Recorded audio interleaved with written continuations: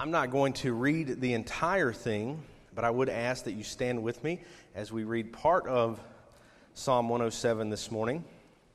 And then we'll look at the rest of the psalm as we go through the message. Psalm 107, beginning in verse 1. The Bible says, "Oh, give thanks to the Lord, for He is good, for His steadfast love endures forever.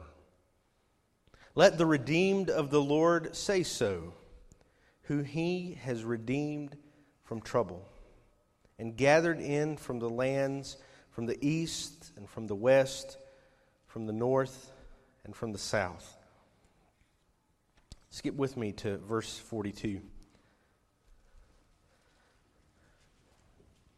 "The upright see it and are glad, and all wickedness shuts its mouth. Whoever is wise, let him attend to these things. Let them consider the steadfast love of the Lord." You may be seated.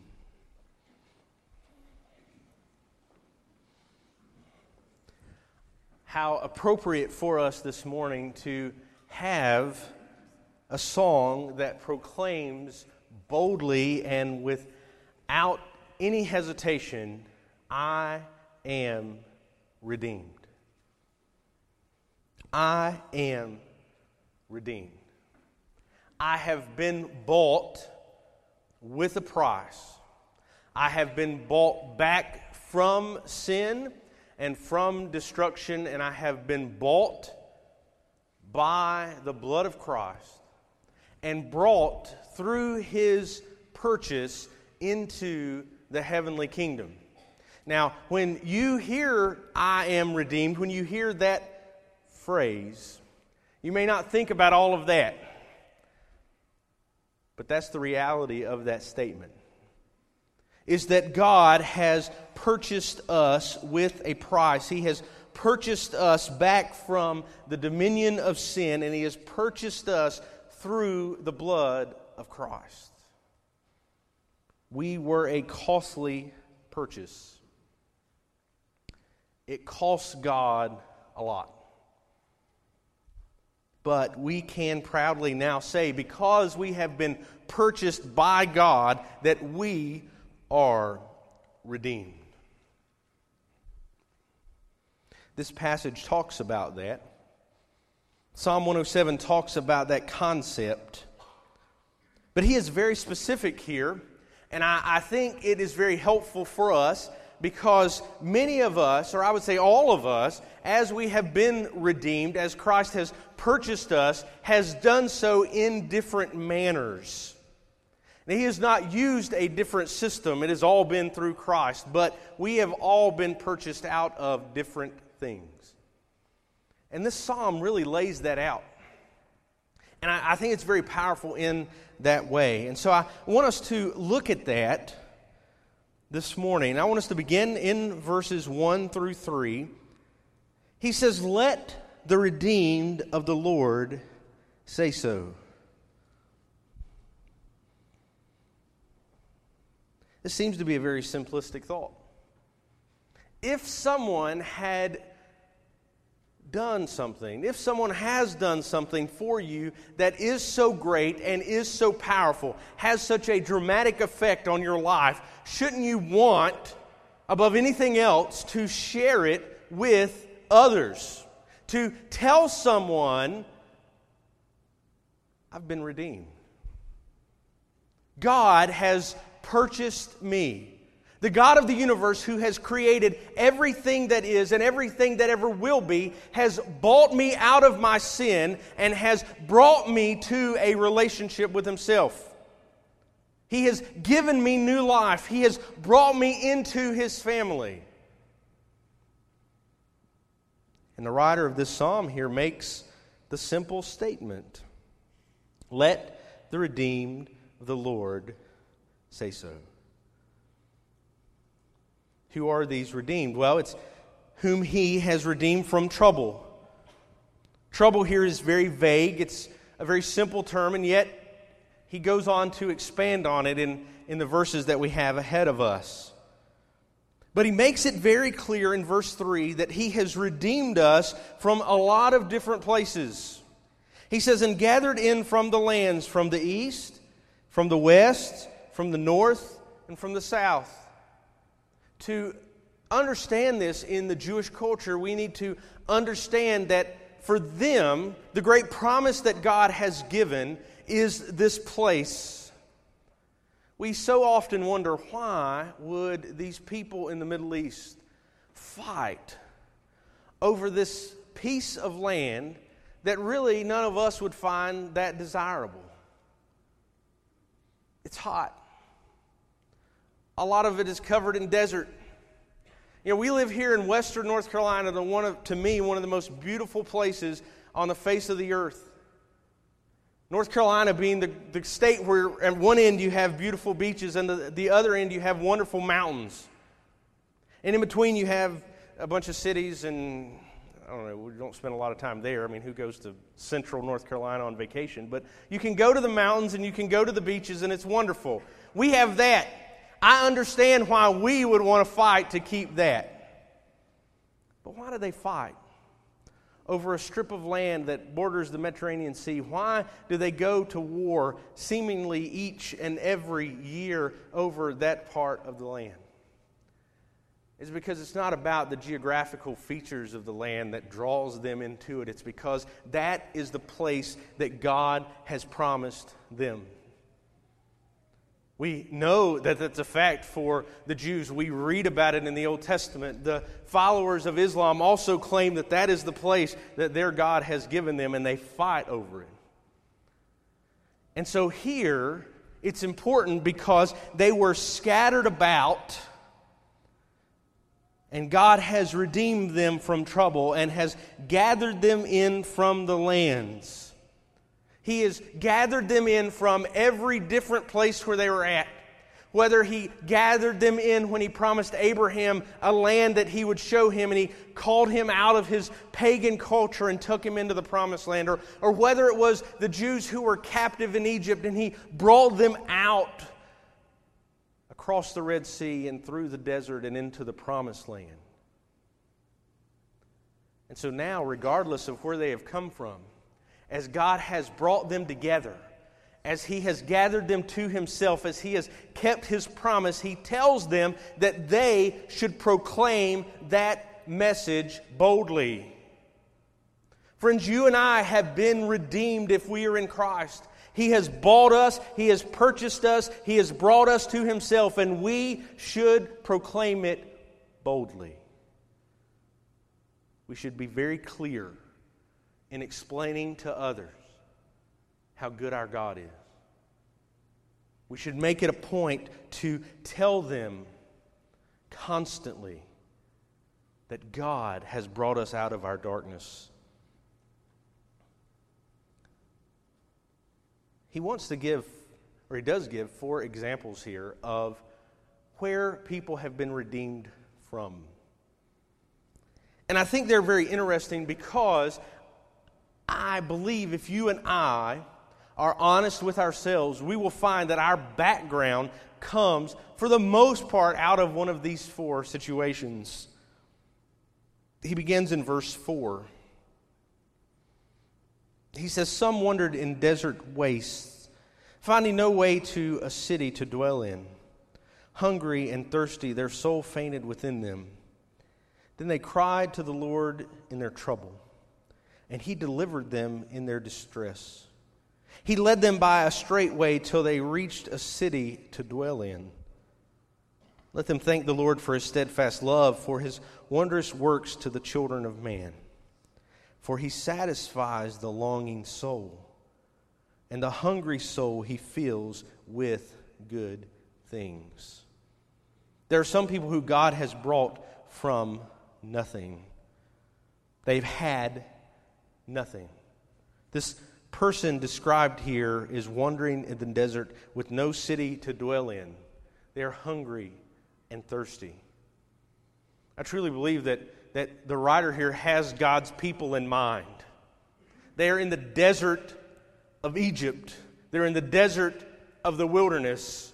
They have no city. They have no place to dwell in. And God brings them out. He delivers them and He brings them to a city. What a powerful image that is for us as we look at this through the lens of the New Testament, knowing that we have been promised citizenship in a holy city that never fades away. One whose walls will never be conquered. We are given that promise.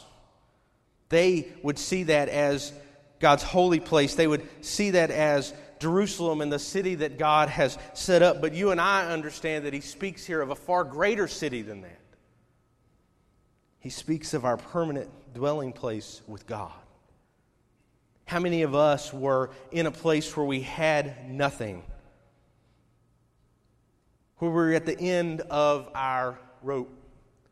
Where we had nothing ahead of us. We had no future. We had nothing that we could look to. And it was in that moment when we had nothing and could offer nothing that we cry out to God. In that moment we turn and plead with Him. We beg for His forgiveness. We ask for His blessing. We ask to be in a relationship with Him at that moment when we have absolutely nothing. That is the person that he describes here. A person who can bring nothing to God, who has nothing to offer. But in verse 6, in that nothingness, they cry to the Lord, and He delivers them. If you'll watch as we look at each of these four situations, this is what happens. He calls on these people to turn from the place they are at and give thanks to God for what He is doing. Friends, maybe some of you are here this morning and that's the place that you have come to. You have nothing. Maybe you have a nice house and you drive a fancy car. Maybe your bank account is full, but you have come to the realization that you have nothing. If that's you this morning, let me promise you this, that in Christ you can have everything. Because there's far more people sitting here this morning who have very little in this life. They have very little in material possessions, but in Christ they have everything.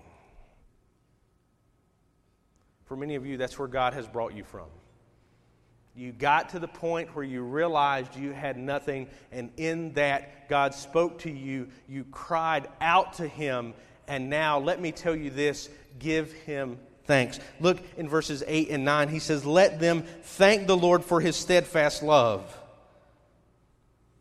for His wonderful works in the children of man, for He satisfies the longing soul, and the hungry soul He fills with good things. If you have been redeemed from a place where you had nothing to the place now where in Christ you have everything, say so.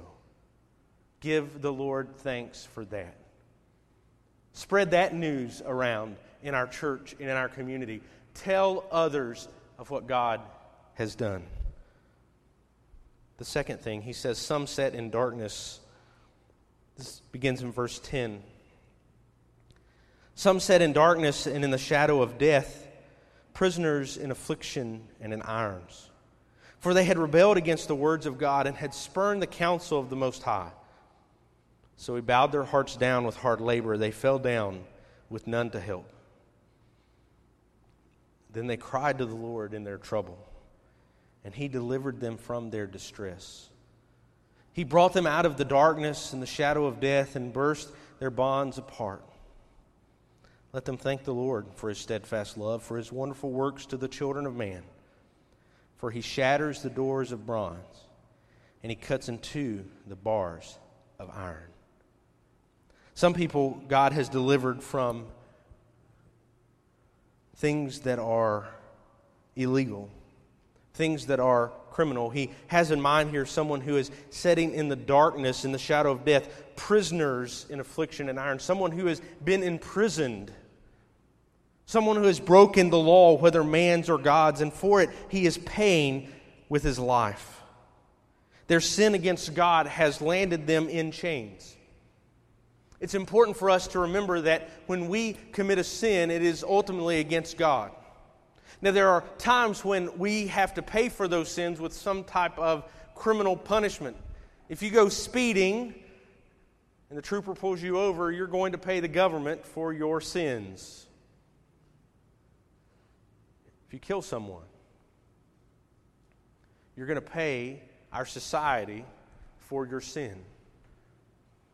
You're going to sit in jail behind these iron bars, and you're going to be incarcerated, maybe for the rest of your life. But ultimately, still, even in that situation, our sin is against God. And the good news for us this morning is that our God is big enough that He delivers people from things that are illegal. He delivers people from things that are criminal. I think it's interesting that He adds into this not only them sitting in darkness, but also in the shadow of death. Isn't it interesting that those who commit crimes in our society, those who do things illegal, are most often those people who live in constant fear of their own life? They're in fear that someone, because of their activities, are going to come and take their life. Someone is going to come and remove them from the position they're in if they're committing some type of crime, or someone is going to seek retribution for something they have done and are going to bring them to a point where they die because of their criminal activity. He thinks about those people here. He thinks about those people who have lived lives that are very unpleasing to God, who are committing these crimes, who are being incarcerated because of it. And He tells us that God can bring them out of that God is able to deliver them from that sin, from that situation that they find themselves in, and deliver them into a relationship with Him. In verse 13, as they sat there, their hearts bowed down. None to help, verse 12 says. And they cry out to the Lord in their trouble. And He delivered them from their distress. Isn't it amazing? God delivers them, and He bursts their bonds apart. He shatters doors of bronze and He cuts into the bars of iron. God delivers criminals from their sin. How sad it is that we so often in the church have no desire to see those people delivered. How sad that is. I sat down a couple of months ago, I guess it was, and I don't know what made me do this. The news, I guess, mentioned something about someone dying on death row. And in the state of Texas, I guess it is, they record the final meal of every inmate who is put to death on death row and their final words. And it's saved, and they have it where you can go and read it. And I began to read the final statements of these people who are on death row. And I don't know how many I read, several dozen, I guess. I just kept going through it. It was so interesting to see. And so many were defiant until the last moment. So many admitted what they did and were proud of it. Even to the moment where a needle would go into their arm and they would go to sleep, never to wake up again. But there were some, when you read what they wrote, or when you read what they had said, those final words in asking families for forgiveness, in asking victims for forgiveness, and finally making the proclamation that their life belonged to the Lord. I don't know enough about any of them to go back and say that they were genuine in this, or if this is just something they said. They wanted to feel better with their conscience in their last moment of life. But how interesting to think that because there are people who are concerned and go into our prisons and go into our jails, and they share the gospel with those who have been so terribly afflicted by sin that there are some even who have committed the most heinous crimes and are about to pay for it with their life to our society, that in that moment they have the calm assurance of knowing that their sin has been taken off of their life and has been placed on Christ. That their terrible sin, the victims that they have, that God has looked on them and through Christ has forgiven them of their sin.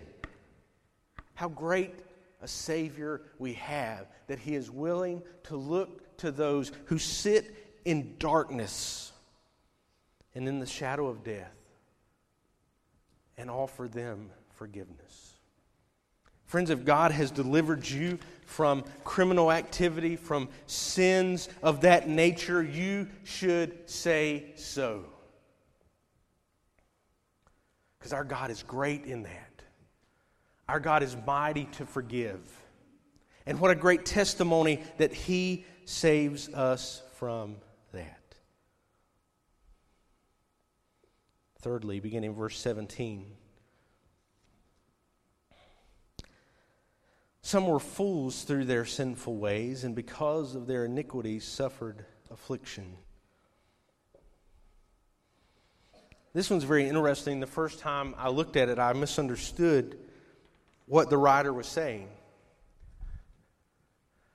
I thought he was originally saying that some of us were really dumb, and God saved us out of that. And friends, honestly, that's accurate. But it's not exactly what he's saying. He's saying some were foolish. Foolish means that they despised the wisdom and instruction of God. The proverb says that the fear of the Lord is the beginning of knowledge. Fools despise wisdom and instruction. So they were being foolish, but God didn't save them out of their foolishness, but rather, he says here, their foolishness, at the end of verse 17, because of their iniquities suffered affliction. These are people that because of their sin against God, because of their disdain for God, and because of their foolish actions, end up causing themselves bodily harm. They end up getting sick. They end up getting some type of disease. They end up doing something that they shouldn't, and it causes them great harm because they are foolish toward God. We see that in our culture today. We see people who want to live the way they want. They want to do whatever they want, and it ends up causing them great bodily harm. These people are sick because of their sin. And because of that, they need healing, physical healing, because of their spiritual condition. I love how they're healed, however, because they too cry out to the Lord in verse 19. They cry out to the Lord in their trouble, and He delivered them from their distress. I love the pattern here. It's not matter what the sin was so far. When they cried out to the Lord, He saves them. So look in verse 20. He sent out His word and healed them and delivered them from their destruction. The word of the Lord comes and they are healed. What a great picture of what Jesus did during His earthly ministry. Think about how many times He came upon people that were sick. He came upon people who were hurting. And the word, John calls Him, healed them. But here, these people are sick because of their sin. They're not just sick because sin exists in our world, but they are sick because of their sinful ways. And God delivers them. So He says, let them thank the Lord for His steadfast love, for His wonderful works in the children of man, and let them offer sacrifice of thanksgiving, and tell of His deeds in song and joy. Friends, if God has brought healing to your life, you need to say so. If God has brought healing to your life, you should testify of that. I am always appreciative of our doctors and our nurses. I'm thankful, especially when I'm in their care, and I'm sure you are as well. But we understand that ultimately, medicine has not provided us all the answers. If it had, we wouldn't be sick. If it had, we wouldn't have hospitals. If it had, we wouldn't have cancer, and we wouldn't have to use medicines. We would be taken care of. We wouldn't have funeral homes because we wouldn't die. But God is our great physician. And when He brings healing, we need to testify thusly. We need to say so. The final example He gives is beginning in verse 23. And this one's a bit strange, honestly. And I think it's a bit strange because here's the one where these people weren't really doing anything bad. But trouble comes upon them. He says in verse 23, some went down to the sea in ships, doing business on the great waters. They saw the deeds of the Lord, His wondrous works in the deep. For He commanded and raised the stormy wind, which lifted up the waves of the sea. They mounted up to heaven. They went down to the depths. Their courage melted away in their evil plight. They reeled and staggered like drunken men and were at their wits' end. Then they cried out to the Lord in their trouble, and He delivered them from their distress.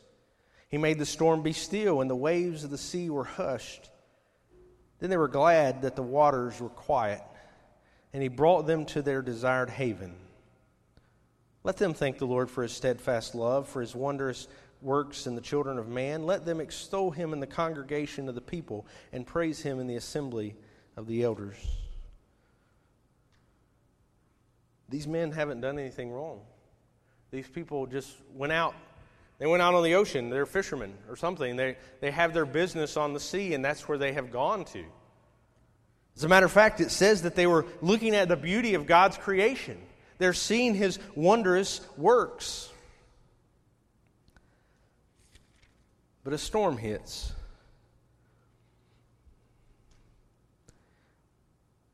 We get the picture that their ship is tossed about. Verse 26 says they mounted up to heaven, they went down to the depths. Their ship goes up and then falls far down. Their courage melted away. They're scared. They stagger about the boat like they're drunk. Think about how many times we see this picture in the Bible. We see it with Jonah. We see when Jesus calms the storm. You know, the sea was a terrible place to be. There was no radio communication. There was no one you could call for help. There was no Coast Guard. You were out there on your own. And if your ship was destroyed, you were going to the bottom of the ocean, and that was going to be it. No one was ever going to hear from you again. They were not going to know where you sank at. They were not going to know how you died. So to go on a ship, to make these type voyages, you had to be a person of great courage. And even that melts away.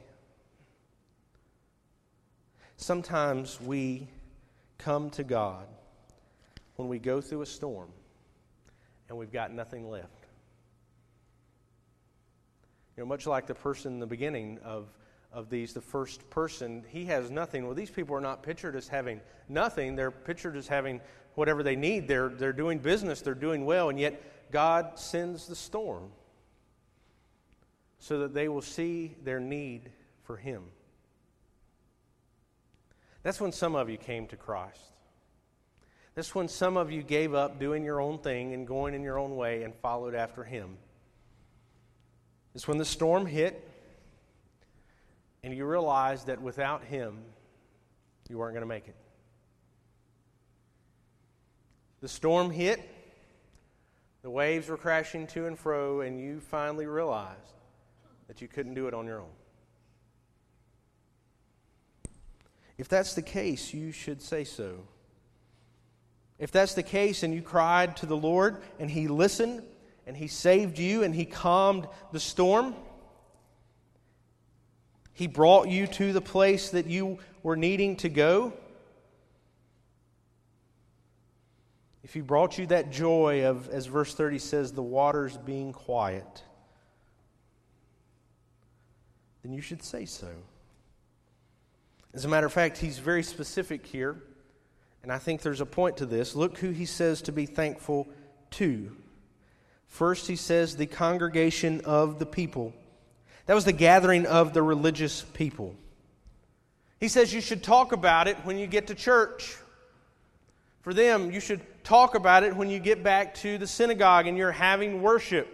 You should talk about the fact that God has brought you out of this storm. You should allow other people to celebrate that with you. It's exciting when God does something. It gives us hope. It gives us courage for the future. There's an old hymn, I don't know how old it is, but I've heard it so many times I don't really like it that much anymore. But it says, what He's done for others, He'll do for you. What encouragement it gives me when I get to share in the joy that God is providing you. How helpful it is for me as your pastor when I get to hear that God is doing something in your life. Because maybe it's a day when I don't feel like He's doing something in mine. In the same way, I want to share with you when God does something in my life. Because it can encourage us. It pushes us along. It helps us to get through our own dark times, our own storms. We should share in the congregation of the people. But look at where else he says, and praise Him in the assembly of the elders. This would be the public gathering. He says, don't just go to the religious gathering. Don't just go there and share this information, but rather share it in public. Elders here is not talking about elders as we would think of in the New Testament, but in the Old Testament time, and cities would have elders, the leaders of the city, and many times they would be religious, but this is a public gathering. It's not enough for us to share with each other what God is doing, but rather we must commit ourselves to sharing it outside of the walls of our church. To share with others what God is doing and how He is working in our lives. Share it to the religious and share it to those who are lost. Share the blessings that God has given. Now he closes out this psalm. He's given these 4 examples. And what do these 4 examples show us? I would say that at least elements of what God has done in our life falls into all of one or more of these situations. What does this tell us, though? He begins to lay that out for his readers in verses 33 through 41. He says, he's talking about God here, He turns rivers into a desert, springs of water into thirsty ground, a fruitful land into a salty waste because of the evil of its inhabitants. He says God can mess everything up for you. God can punish evil. And He can do so, and He does do so by making things very difficult on people. God doesn't let sin go forever. Isn't it a good thing that sometimes God punishes us? Because if He didn't, we would just go on doing our own thing forever. He would never call us out of that. He would never give us any reason to turn back to Him. That's why sometimes when we see the great and powerful fall, it's not a bad thing. As a matter of fact, sometimes it saves their life. But then look what he also says. He says He turns, verse 35, a desert into pools of water, a parched land into springs of water.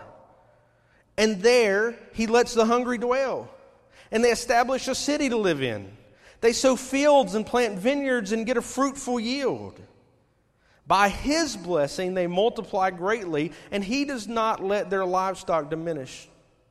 When they are diminished and brought low through oppression, evil, and sorrow, He pours contempt on princes and makes them wander in trackless waste, but He raises up the needy out of affliction and makes their families like flocks. He says the opposite is true. He says for His people He can do abundantly good. For His people He can do abundantly more than they could ever do on their own. Why? Why does he take these four examples? Why does he take the hungry? And why does he take the criminal? And why does he take the sickly? And why does he take the guy out on the boat in the middle of the ocean? Why does he take them from where they're at and he bring them to a place of goodness? Why does he give this guy wandering in the desert a city to live in? It's because he can. It's because he's in control. It's because God is in control of what is happening. It's because these people turned to him and cried out for his mercy. They turned to him from their sin. I think it's interesting in verse 39, and maybe this applies greatly to our society. He says, when they are diminished and brought low through oppression, evil, and sorrow, he pours contempt on princes and makes them wander in trackless waste. Friends, as our society continues to pour contempt on the church and on the people who make it up, they will continue to suffer as a society. And maybe it feels like we have to suffer along with them, but God punishes people who turn on his people, who oppress his people, who push out his people. Imagine what God would do to our nation if instead of oppressing the church, our nation embraced the church. These sound like good things that happen. When God turns deserts into pools of water, when he feeds the hungry, when he gives abundantly. But friends, when his people are oppressed, God is not happy. And he deals with them accordingly. God takes care of those in need. And in all of these situations, he shows great power. And friend, in God saving you, he demonstrated his great power because you were unworthy of being saved. God wasn't looking around one day and saw you and went, there's a good one. There's one that's not going to take a lot of work. There's one that's going to be easy. He looked at every single one of us and the righteousness that we had, the thing that mattered to him most, the way that we stood before him was dirty and filthy and vile. But he covers us with the blood of Christ. He covers us with the blood of Christ, and we are forgiven through Christ, and he can look on us, and he no longer sees that filth that was there, but he sees his Son and his goodness and his righteousness, and he gives it to us. He redeems us with it. Why? Because he is in control. So what do we do with it? I want to close with this, verses 42 and 43. Verse 42 kind of concludes that last section where he talks about pouring contempt on the people who oppress his people. And he says, the upright see it and are glad, and all wickedness shuts its mouth. When we see God work, when we see God give us good things, when we see God take a desert land and make it full of water, when we see God take the hungry and help them dwell in a city, and we see God give abundantly, we should rejoice. We should rejoice when it happens to the people of our fellowship. We should rejoice when we see it happen to our friends. I found sometimes when you spend time with other pastors, it's very sad. You would say something like, someone was saved this morning in church. And miraculously, 2 people got saved at their church. Now, they didn't really, but, they got 2 is more than 1, so they've got to say 2. Or we had a good offering this morning. Well, we had a better one. Well, we're building a new gym. Well, we're building 2, it gets into that type of craziness. Why? Because we've got this natural inclination to want to outdo each other. And yet God says we're a family who he has brought together to be one. And so when we see God working in the hearts and lives of our brothers and sisters, we should rejoice. We should celebrate it. It's hard because our first instinct is to think, I wish God would do that for me. And yet I've never believed that anyone was more blessed than I was. How could God bless someone more than He's blessed me?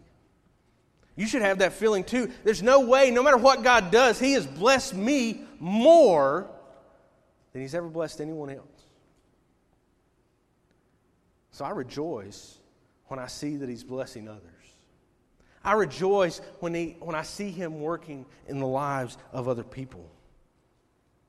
So we should rejoice, but secondly, he says, the wise man considers the love of God.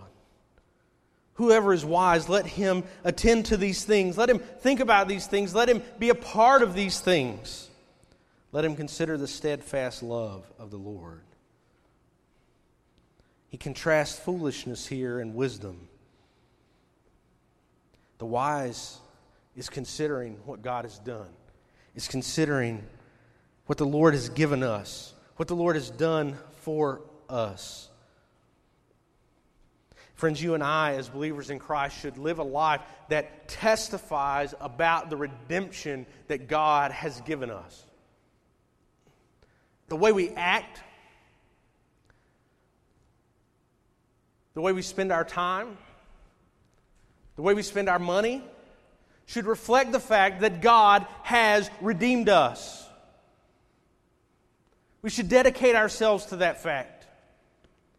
Because the truth of the matter is, there are hundreds and thousands of people who live in our community who do not know the name of Christ. I didn't say in another world. I didn't say in another place, another country. I didn't say in another ethnic group. I didn't say somewhere else. I said here. They don't know Christ. And the only way they will know Christ is for us to testify about Him. For us to testify about what He has done in our lives and in the lives of others. It's the only way they're going to have any hope. I go back to thinking about those final words that I read of those people who were executed. And I think about those people who went boldly to death with no hope. It's what our society has become. It's what atheists proclaim. That we should boldly face death, knowing that there is nothing else out there. That we should live life however we want and go to death knowing that it's just darkness, it's nothingness. And friends, that's how most people are living their lives. And so when they come to that moment when they're about to die, they're not worried about it because they don't believe there's anything else out there.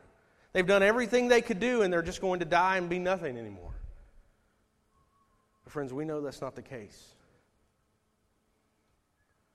Because the Bible promises us that every one of those men who were strapped to that table, who had that needle plunged into their arm, who did not know Christ and boldly went into death, rejecting Him, died and went straight to hell with no hope. But friends, we can fight that. And we can do so by boldly proclaiming that we have been redeemed by God. Will you bow your heads with me as we pray? Heavenly Father, God, we're grateful that we have a day where we can come in and we can worship You. God, I'm grateful for everyone gathered here. God, that they come each and every week to sing praises to You, to hear Your word proclaimed. God, I pray that as we go from this place, that we go to proclaim who You are. We go to say that we're redeemed. God, that You called us out of the place where we had nothing. You've called us out of our worldly living. You called us out of our sickness. You've called us out of storms, God. You've called us out of all situations that we were in, all the sin that we found ourselves trapped in. You called us out of that, and You called us to Yourself. God, that in our desperation we cried out and You heard us. And God, we give thanks to You for that.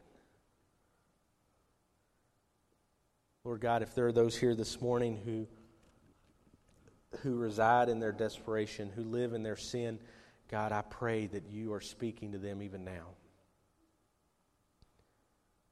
But God, for those who are called of your name, let us proclaim what you have done. And God, I pray that as we do, lives will be changed. Our community will be touched. And God, you'll get the glory for it. God, I pray that you work during this time. God, that you work in our midst. And I pray this in Christ's name. Amen.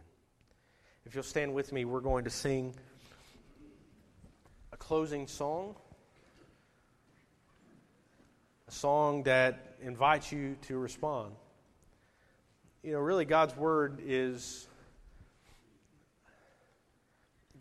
not making much of an impact on us if we don't respond. And I don't mean responding by coming up here and praying. You're always welcome to do that. But would you tell someone this week that God has changed your life? That's how we respond to His Word. That's how we respond to what He has done. If you're here this morning and you don't know Christ, the invitation is always open for you to cry out to Him. He saves you. He gives you grace and peace. He asks you to come. That's His calling. It's for you to respond to Him.